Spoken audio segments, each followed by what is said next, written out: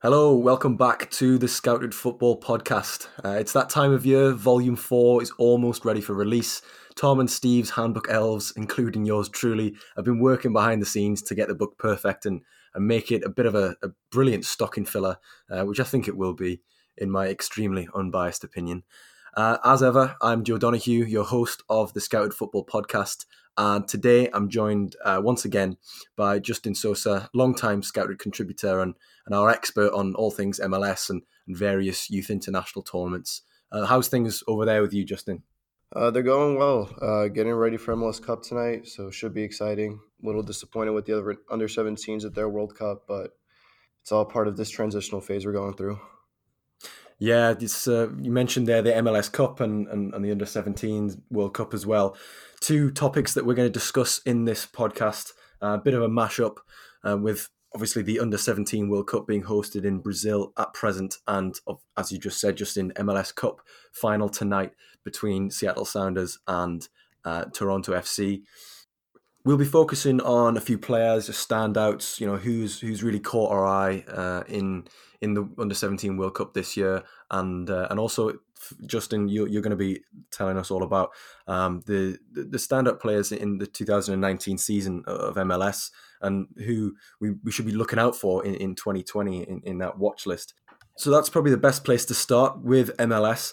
Justin, you're our expert on all those sorts of things and the teams over there. Who have been your standout players throughout the 2019 season?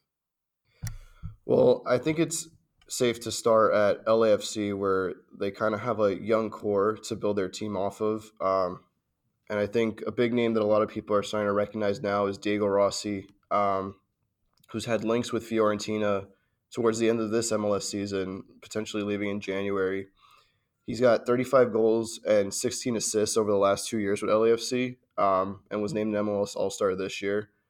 Quite frankly, he's been sensational coming into the league at 19 and now 21, partnering Carlos Vela on the wings for LAFC and just kind of being a real dynamite player. And then at the same time, they have Edward Atuesta, who was also named in the MLS Best 11 for this year and really is the heart and soul of LAFC as they are as a team and their brand of soccer. Um, and quite honestly, just is an underrated hero in that team because of how important he is to their functionality as a group. Yeah, that's good. I mean, from the very few games that I've seen of LAFC, whenever I have watched, you know, Diego Rossi does stand out as well as obviously Carlos Vela, because they do seem to be the two players with the best technical ability on the ball. And it's interesting you mentioned Eduard Atuesta as well, because he's another one that, yes, he's got good technical ability, but he seems as though he has a bit of bite about him as well in the middle. Would you agree with that? In a really athletic league like the MLS, I think it's important now for teams to have players who are that aggressive midfielder, but are more than capable of kind of picking up the ball and bringing it forward, breaking defensive lines. And it's just interesting because the way that things are now in MLS, it seems like a lot of those players are coming in from South America. And uh, Edward Atuesta, when I watch him play, is kind of like a more technical, more offensive Diego Chara from the Portland Timbers in the sense that like he's going to be aggressive with you and he's going to put off your game by getting in your face. But at the same time, when the team's moving in transition, he's flawless in attack and he's finding his more progressive players further up the field with some really good passes. So he's been a really interesting player since coming. Yeah, he's always seemed like a combative, deep progressor. Whenever I've watched him, another name that you've discussed at length with us on separate occasions is Paxton Pomykal. I know that he's a player that you like, and I believe he's another MLS All Star. Yeah, he was named to the All Stars again this year. Was actually named to the Under 20 World Cup squad for May, and was a huge standout amongst a lot of European based players in the squad. And I just really like his style of play because the way that I see it is that he has a similar work rate and like energy about him that Tyler Adams does. It's just that he tends to use it more in the final third than in the defensive third, like Adams does, because he sits deeper.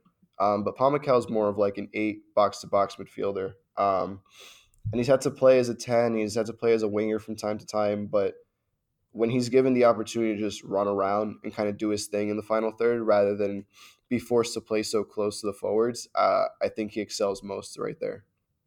You were saying there that Pomykal was at the Under 20 World Cup with the US, and he was a standout there for them. Another player who was at the Under 20 World Cup and did stand out was someone we've discussed on this pod before, Brian Rodriguez, who then signed for LAFC from Peñarol in Uruguay, and he was great. And the the signing of him for LAFC, I thought was positive. I thought it was a good landing point for a player who, yes, had excelled at a youth international tournament, but perhaps a move to Europe may have been a bit premature.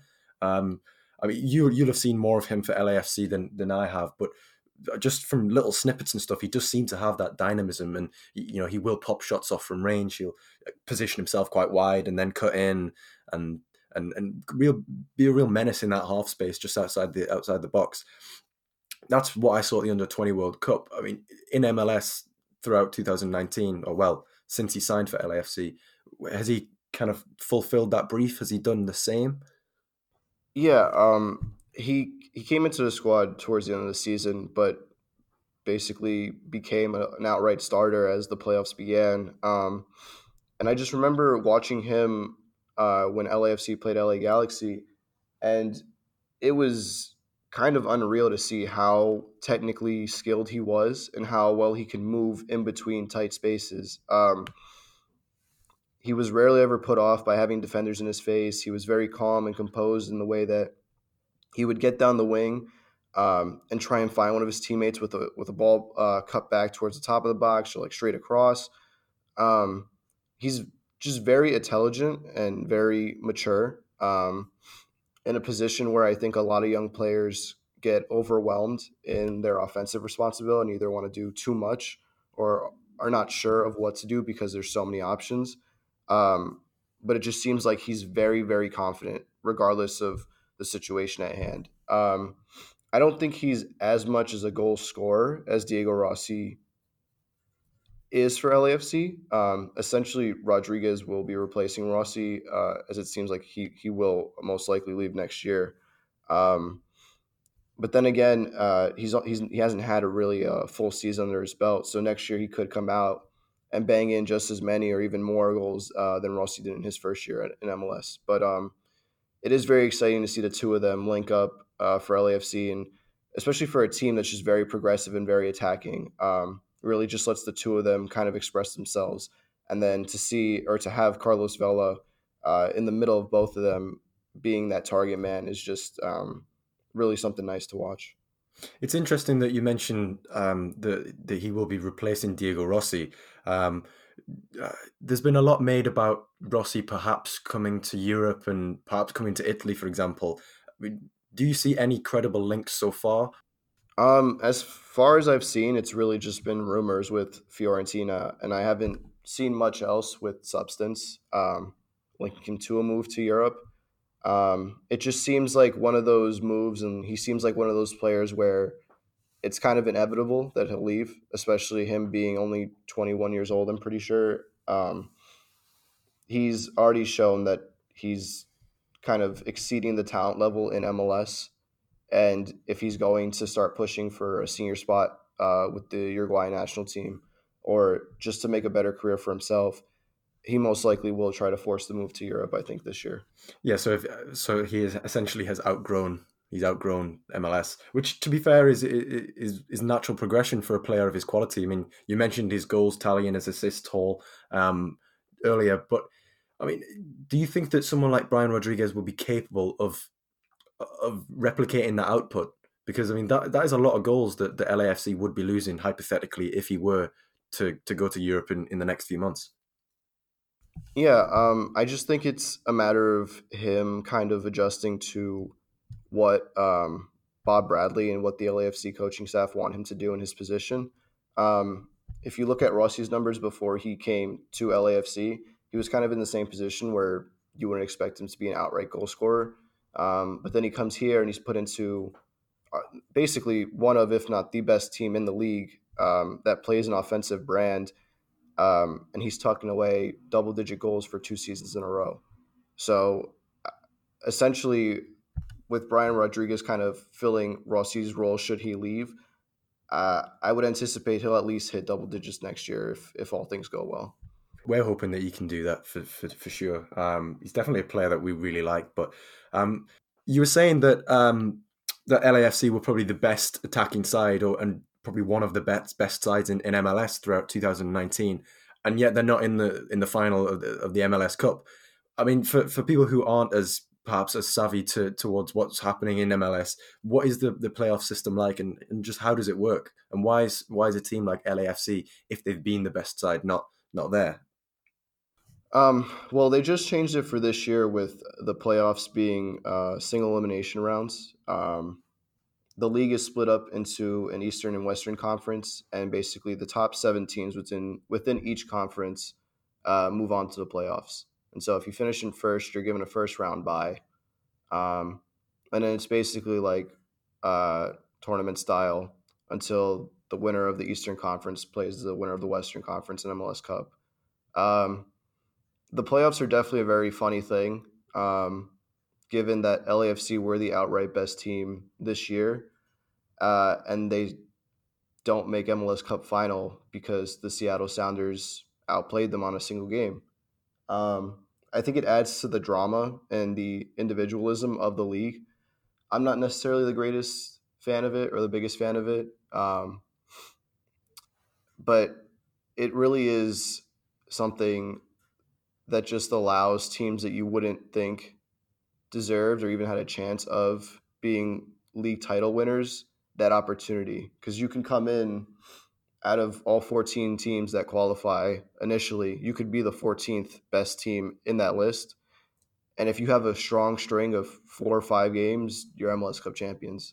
Um, so a lot of people think that's really exciting. A lot of people think that doesn't make any sense, but I think that's just kind of what makes MLS MLS. In terms of, we're just on the topic of talking about good teams in MLS, NYCFC, they were managed by Dominic Torrent over the course of this season, and he's obviously just left the club. I mean, do you feel his influence helped to develop any young players in particular at NYC? Yeah, I think since he's kind of taken over, Jesus Medina's probably been their standout young player, though he's kind of aging on a little bit out of that scouted range.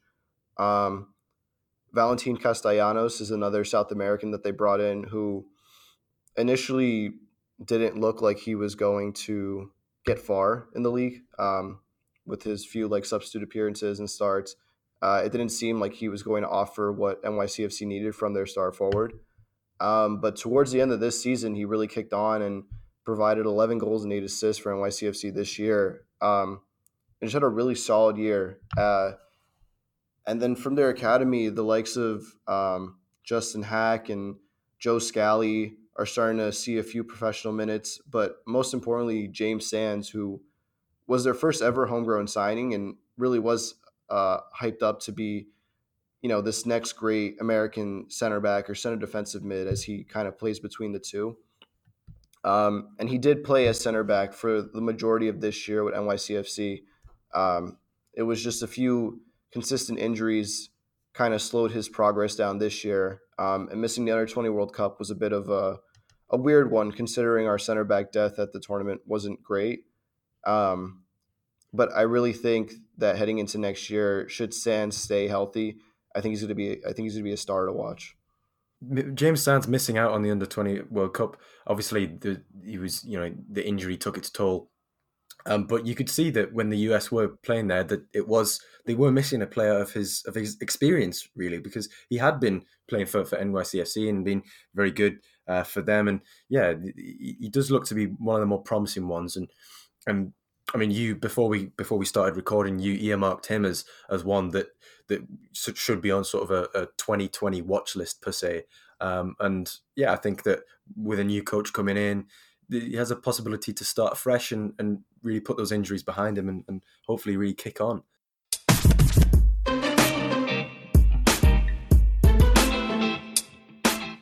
The one player that I've seen in fits and starts is Cole Bassett, because I think is he 17 or 18, but he always seems to pop up with the odd goal or assist somewhere, and I always see sort of on flash scores or whatever when I'm checking scores or checking who's been playing in certain games, and Cole Bassett's name's just popping up here and there, and you think, it's great for a 17, 18-year-old kid to be doing so well and getting consistent minutes.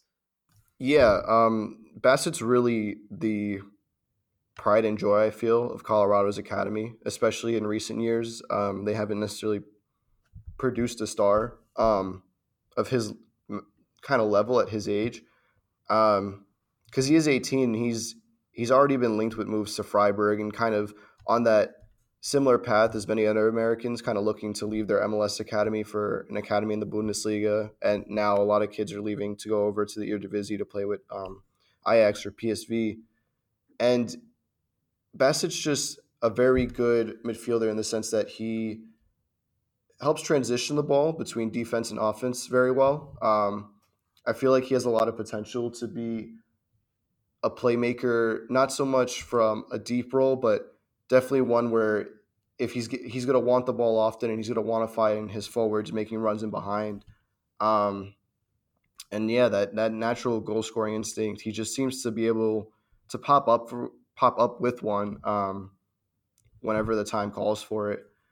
It'll be really interesting to see if he stays heading into next year at Colorado and wants to kind of solidify his starting role in midfield, or if he's going to potentially look at suitors over in Europe. And then Colorado also have Sam Vines going for them really well this year.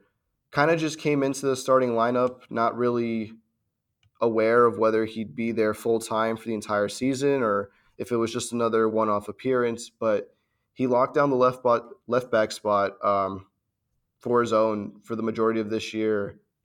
He's a very reliable left back. He's not going to provide too much offensive prowess, but he's not going to let you down defensively, and he can move the ball up to kind of just get into the feet of players who will get into more advanced positions. Um, and he's just another one that I think a lot of U.S. fans are kind of shouting to have an opportunity at playing left back with the senior team. That's a position now that we're really struggling to fill. With Serginho Dest kind of committing to us, it might help a little bit, but to have an outright left back like Sam Vines come in and potentially do well for the senior team would be absolutely fantastic for Colorado and for the U.S. So yeah, they have been a number of players that have really stood out throughout the 2019 MLS season, and ones definitely that should be watched for 2020 in the upcoming season. The likes of Sam Vines and Valentin Castellanos and Cole Bassett, those sorts of very young players, but also the likes of James Sands, who has had a bit more experience in the league, and obviously Brian Rodriguez, and a lot will hinge on his development. A lot will hinge on where Diego Rossi goes. But yeah, that just wraps up our MLS content for this part of the pod. But another thing that myself and Justin, we've always been very keen on is the youth international tournaments. So, I mean, just in that short segment there, we obviously discussed the under-17 World Cup, the under-20 World Cup, about players who we'd seen there who then used those tournaments as a platform to get a move. So, for example, like Brian Rodriguez getting a move to LAFC after the under-20 World Cup. We at Scouted, we love youth international tournaments. We think they're brilliant for shining a light on players from perhaps more obscure nations that haven't had a light shone on them whatsoever, and then they do it on a platform which is for the world to see. And I mean, one things that I was quite annoyed about is that the under-17 World Cup isn't being shown by any British broadcasters. So I've got a bit of beef there with all of them. But thankfully, we have other means of watching the games. So we have been able to keep tabs on who's been playing well at the under-17 World Cup, which at the time of recording is at the quarterfinal stage. We've got South Korea, Mexico, and Netherlands, Paraguay. Spain versus France and Italy versus the hosts Brazil are the final 8 teams in there, and there are some big names in there, some very big names. the likes of João Pedro has been great for Brazil. The Dutch team, Sunt Johansson. I mean, we're gonna touch on them more in depth further on in this pod. But I mean, in terms of this year's Under-17 World Cup, is there anyone that's really stood out for you, Justin? Yeah, so Ecuador are no longer in the tournament. They were knocked out in the last round. But just after seeing how well their under 20 side did in their qualifiers for their World Cup and in their under 20 World Cup, just wanted to keep an eye on them. And one player I thought really stood out was Johan Mina, who's a bit of a center forward who likes to kind of drop into midfield a little bit and get the ball on his feet, try and find his wide players, try and link with his center mids. Um, just watching him play, you can kind of see that his maturity level was already above most of the other 17-year-olds he was playing alongside. He was very demanding and just really ran the Ecuadorian midfield well. He kind of pulled the strings, even if that wasn't necessarily his role. But I think his quality and just his raw talent really stood out amongst the rest of his opponents and his teammates. He scored a few goals for Ecuador, so he has that goal scoring touch. But I really think he's just a player to kind of keep an eye out for, especially from South America, and that has like this unique offensive presence about him. I mean, for me personally, seeing the Ecuador team do relatively well, get out of the group, and yes, they were knocked out, but seeing them do well was, as you mentioned, a kind of a follow on from this year with their under 20 side in Poland, who did really well. They were quite unexpected, really, but with that sort of attacking verve and that stereotypical, South American flair that you always associate with the likes of Brazil, Colombia, Argentina, those types of players. It was good to see it from an Ecuadorian side, and yeah, there was very much a lot of the same at this tournament as well. But just as we're mentioning the under 20 World Cup, the comparisons, one thing that struck me is that the South Korea team, which we fell in love with at the under 20 World Cup, their under 17s this year, who are still in the tournament at the time of recording, they're in the quarterfinal against Mexico. They play a very similar style to how their under 20s play, and it's very much using a focal point in attack with willing runners up and down the wings, as well as sort of a number 10 that will sit in the hole and kind of just float around and help with ball retention. They're not very focused on keeping the ball. They're not a ball centric team. They are they work very hard. That was one of the things that made them so watchable at the under 20s, and it's very much the same at the under 17s because they work for each other. They don't have, unlike the under 20s who had Lee Kang In, they don't really have a star man. But as a unit, they work really well, and I think that the way that they frustrate teams, especially at under 17 level, where perhaps opponents don't really have that resolve or experience, and teams will tire easier, and they don't have that experience of how to break a team down. That organization has seen them come really far. I was just wondering if you'd caught any games that of any team that really that stood out to you as as a group performance rather than an individual player. Yeah, and I mean, it's actually interesting you brought up South Korea because one of the teams that like I kind of wanted to keep tabs on as the tournament started was Haiti from the CONCACAF because watching them in their qualifiers, quality is obviously not as high there, but as a collective unit, they were just surprisingly very good. Um, I wouldn't put them at the level of any of the European competitors or any of their teams or opponents that they played in the group stage, but as a collective unit, they were very good. And they have one player, Fredler Christoph, who immediately after their qualifiers for this World Cup, I was very excited to kind of see where his career led him. Um, he's one of those players that comes from a not so big footballing country and is just oddly talented and very good, and it kind of surprises you. And I learned recently that he actually landed a move to Strasbourg in Liga, and so my hope is that with how well young players just kind of flood into France and flood into Ligue 1, we'll be seeing him pretty soon playing in their midfield. Um, he's just very smooth on the ball. He turns kind of like as if you were watching Hazard play. It's just like it's a very nice style for a midfielder who's not necessarily a 10, but not necessarily a box to box midfielder either. And I think he's just one to kind of keep an eye out for. Yeah, I mean, you mentioned that he was going to move to Ligue 1 and and that he can play as a 10, but he's also quite good box to box. A player that is very similar to that, who is probably at a higher level than him, is Adil Oshish, who plays for France at the under-17s. But I think we spoke about him briefly on a previous pod where he scored 9 goals in 5 games at the under-17 Euros in the spring.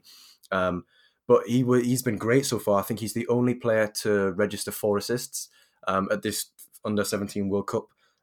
He's been great for France. They were in Haiti's group, and he's just such a graceful player that he's so versatile, and that is where France kind of have the dominance over other sides. It's in the middle of the park because Ashish is a number 8, but he can also play as a number 10. He's very capable of doing that.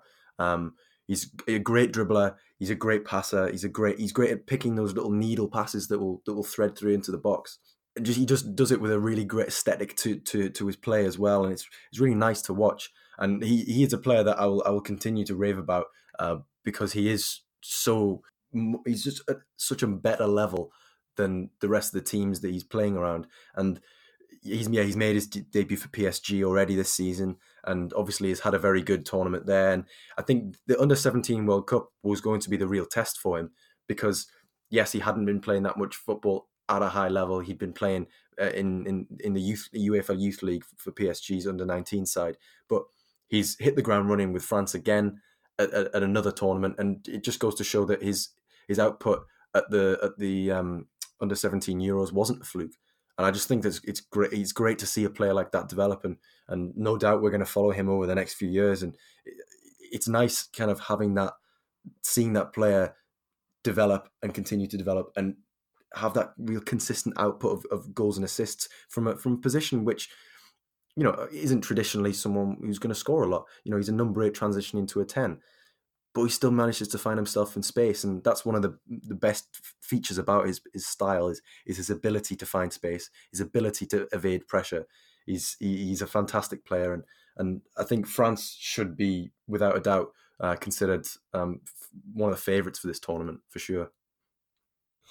Yeah, I think between them, Brazil obviously, and Spain have a nice, good unit. I feel like Spain always does, regardless of what level it's at.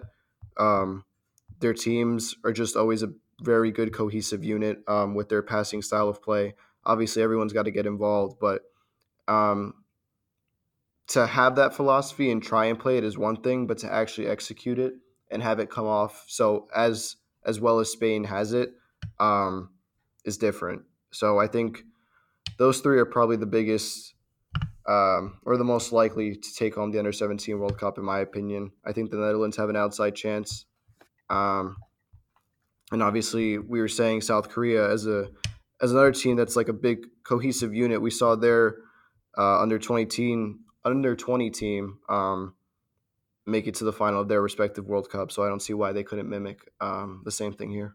Yeah, for sure. I mean, you mentioned there that the Netherlands have a good chance as well, and depending on when you listen to this, the winner of the under-17 World Cup may have been decided, or the teams that we're mentioning may have been knocked out. But one thing that strikes me about the Dutch side is that there's a real Ajax core at the center of this Dutch squad. I mean, they've got Calvin Ratzi in goal, Yuri Regeer and Devin Rensch at centre back, Anas Salahadin at left back, Kenneth Taylor, their captain, in the middle, Nassi Univar on the right wing, and Sontje Hansen at centre forward. And I mean, they got off to a slow start, but in the games following that against the US in particular, they were such a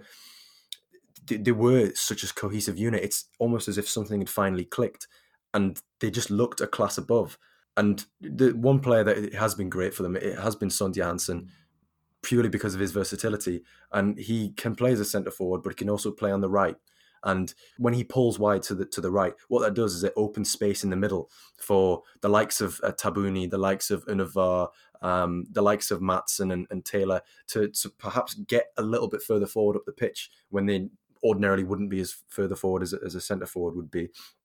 And I think that's caused problems for teams.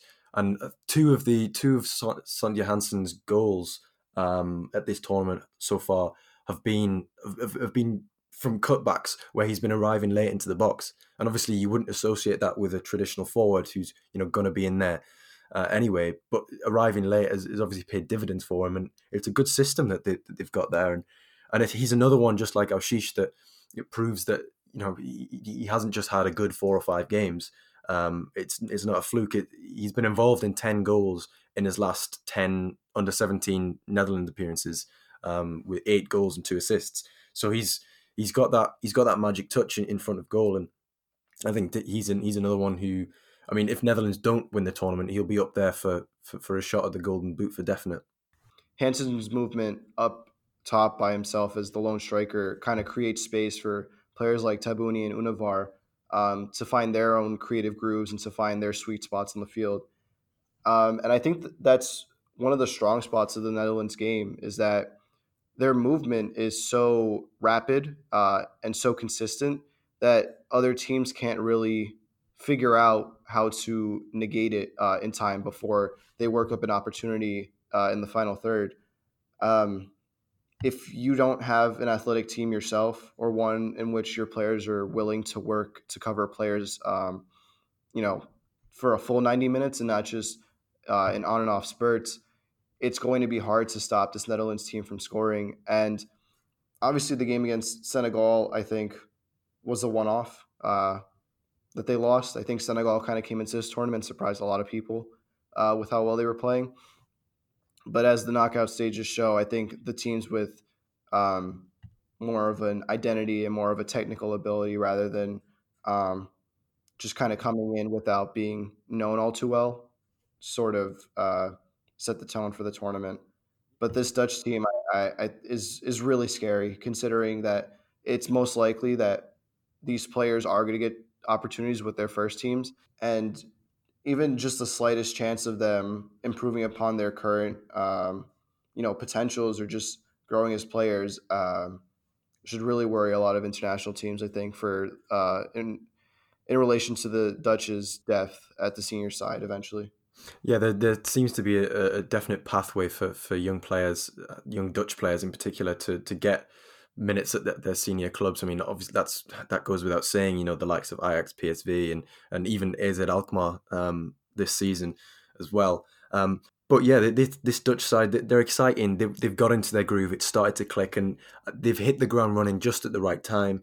And I think that they do. I mean, you said they had an outside chance. I think they've probably got as good a chance as perhaps Brazil, the hosts, who've also been very good. I mean, if you're looking for players to excite and entertain, then that Brazil side are exactly that. They're very functional as well. They have players like Gabriel Veron and João Pedro, both very exciting attacking midfielders who can also double as secondary forwards or supplementary forwards.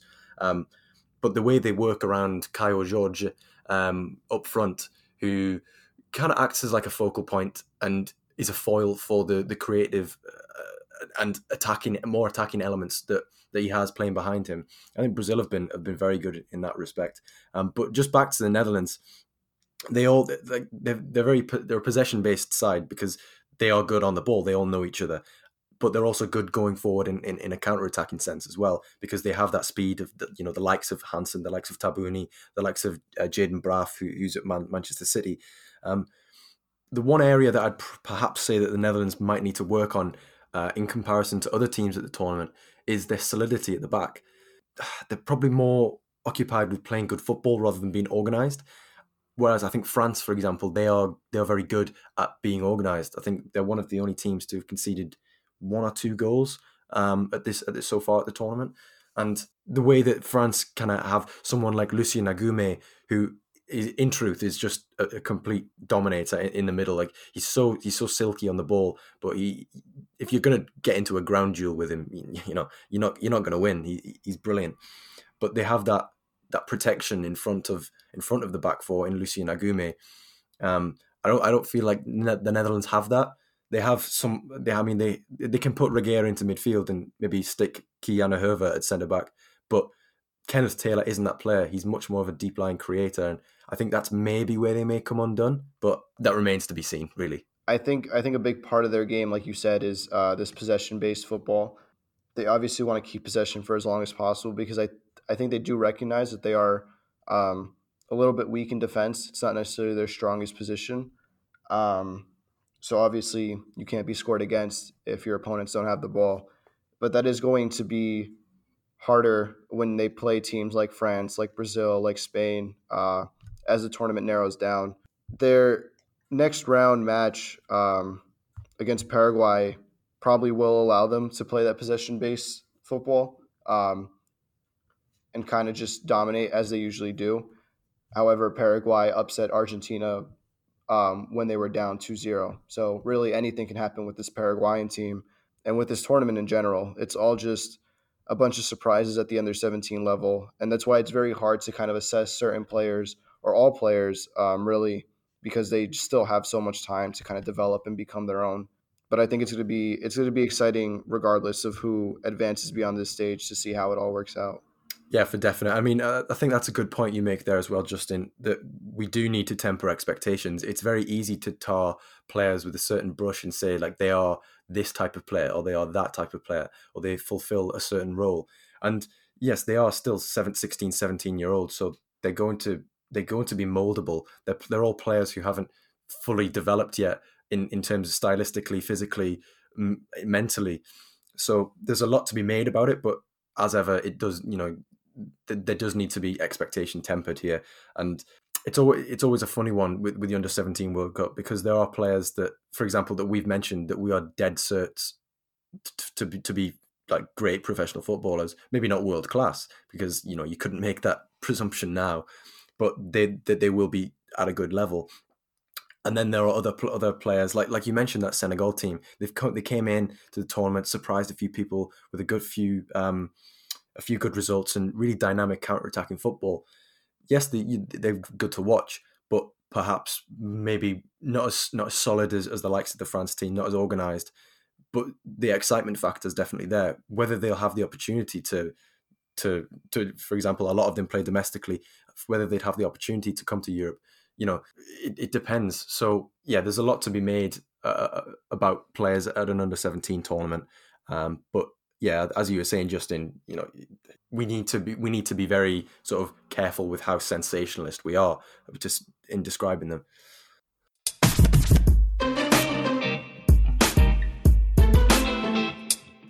So that just about finishes our under-17 feature. I'd just like to thank Justin. Thank you for joining me today. It's been good getting back recording. Obviously, things been very busy with the upcoming release of Volume 4, which will complete the set of 2019 Scouted Football Handbooks. But yeah, we've got a few podcasts in the pipeline, so keep an eye out. We're going to be getting out some more pods in the next few weeks at a more regular basis as well. But yeah, Justin, thanks for joining me on this one. Thanks for your insight on MLS and obviously on the Under-17 World Cup as well. Yeah, of course. Always a pleasure. Thank you for having me. Yeah, it's been brilliant. But thank you for listening. Remember to subscribe, like, comment, leave us some feedback on the pod. As ever, we always like to know how we can improve or what you do or don't like. But yeah, thanks for joining us. And we'll see you very soon. Bye-bye.